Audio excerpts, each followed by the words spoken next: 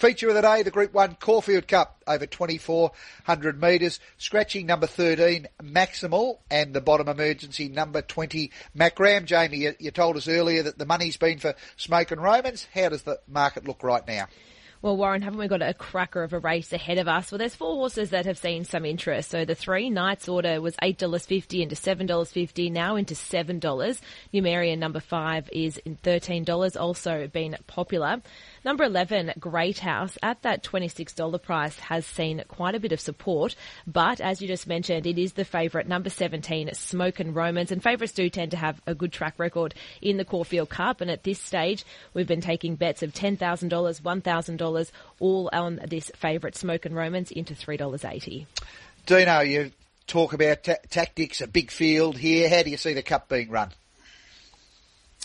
Warren, we always talk about the run to the first turn in the Caulfield Cup and that it's usually quite busy. I think this year you've got a horse like Knight's Order.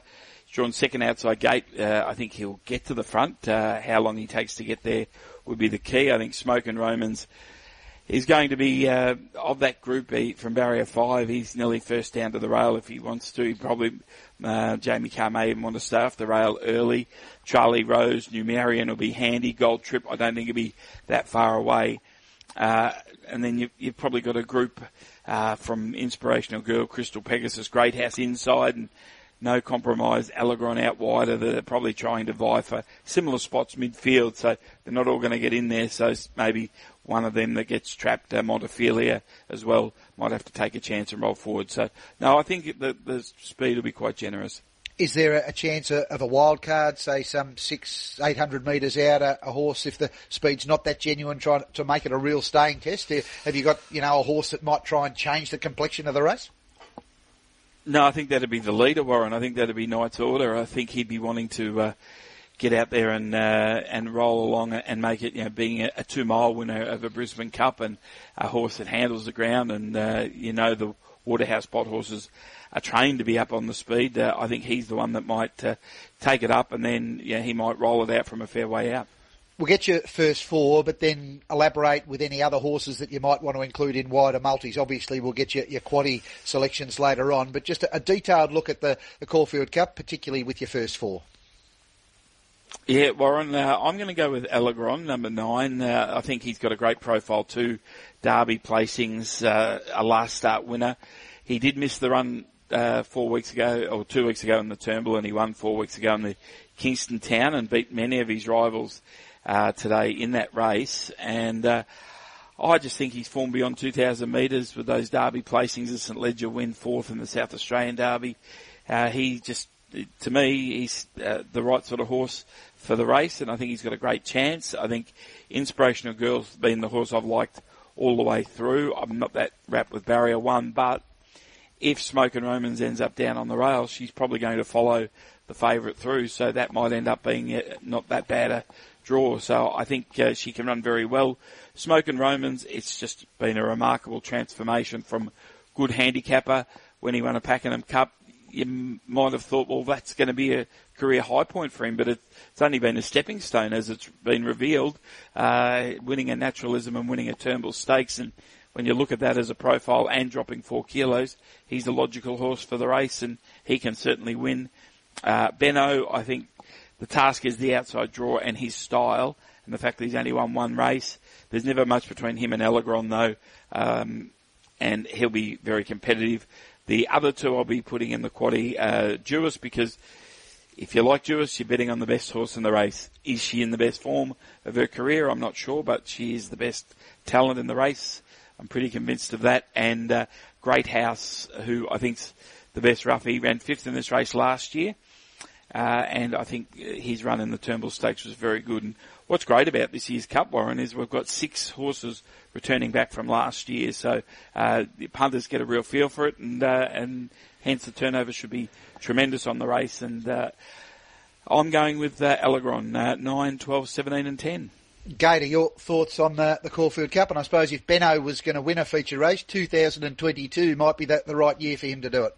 Very good from you. That's why they pay you the big bucks. And look, Benno has loomed to win more than once, hasn't he? And he's run where? 2. Second. I think he lacks a killer punch, to be honest. Allegron was only second up when he beat him fair and square in a really fast Kingston Town. The race rated highly, no surprise. The sixth horse, No Compromise, comes out and wins a Metrop, double figures in.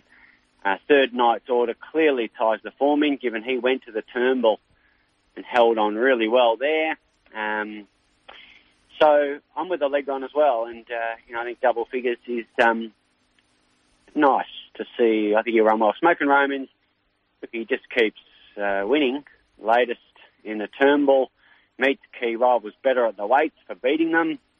If anything, he's better suited at 2,400 and absolutely pitched in for one of the best riders of our generation. So it's a really strong case.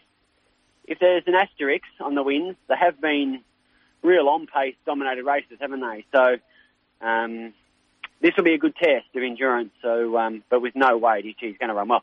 I think Numerian's over the odds as well. Chased a hot speed last time. He thrashed Montefilia, beat her out of sight. Only Cascadian beat him. He's flying, Cascadian. And he's some sort of hope of running well in the Cox Plate, I think. And this guy was terrific. He's got to run the 2,400, but I don't think that's a major concern. I think he's over the odds. There's Benno. Just shuffled him down the pecking order after the barrier draw, but it might be an advantage, if anything. He was so good in the Derby in Sydney. He and Allegron effectively crossed the line together. Katotsu, may have been a Cox Plate favourite by now. They absolutely thrashed everything else. Gold Trip can win. Jewess, agree with Dino, best horse, but do they win this race ever? Coming off a fair run, not many do. The Inspirational Girl in the mix. I just wanted a dry track and non-conformist positive signs last time. So there's a top 8 for you. 9, 17, 5 and 10. 9, 17, 5 and 10, an abbreviated top 4 from Yater. Dean Lester with 9, 12, 17 and 10. I'm trusting what we see with Smoking Romans. He's in with such a lightweight. He's the Turnbull winner last start, 51.5. I think he can be in a tactically advantageous position, and Jamie Carr will sum the race up. 17 for me, the one to beat, ahead of 10. Benno, he closed off well at weight for age last start. He needs to get that next win on the board. It'd be a great race to do it in. 9, Allegron with the form line through Benno, the gap between runs, but the right stable to have him peaking on the day. And 12, Inspirational Girl, right in the mix for me, and many more going in the quaddie. Numerian goes in the quaddie for me. Nonconformist goes in the quaddie. A very wide cup.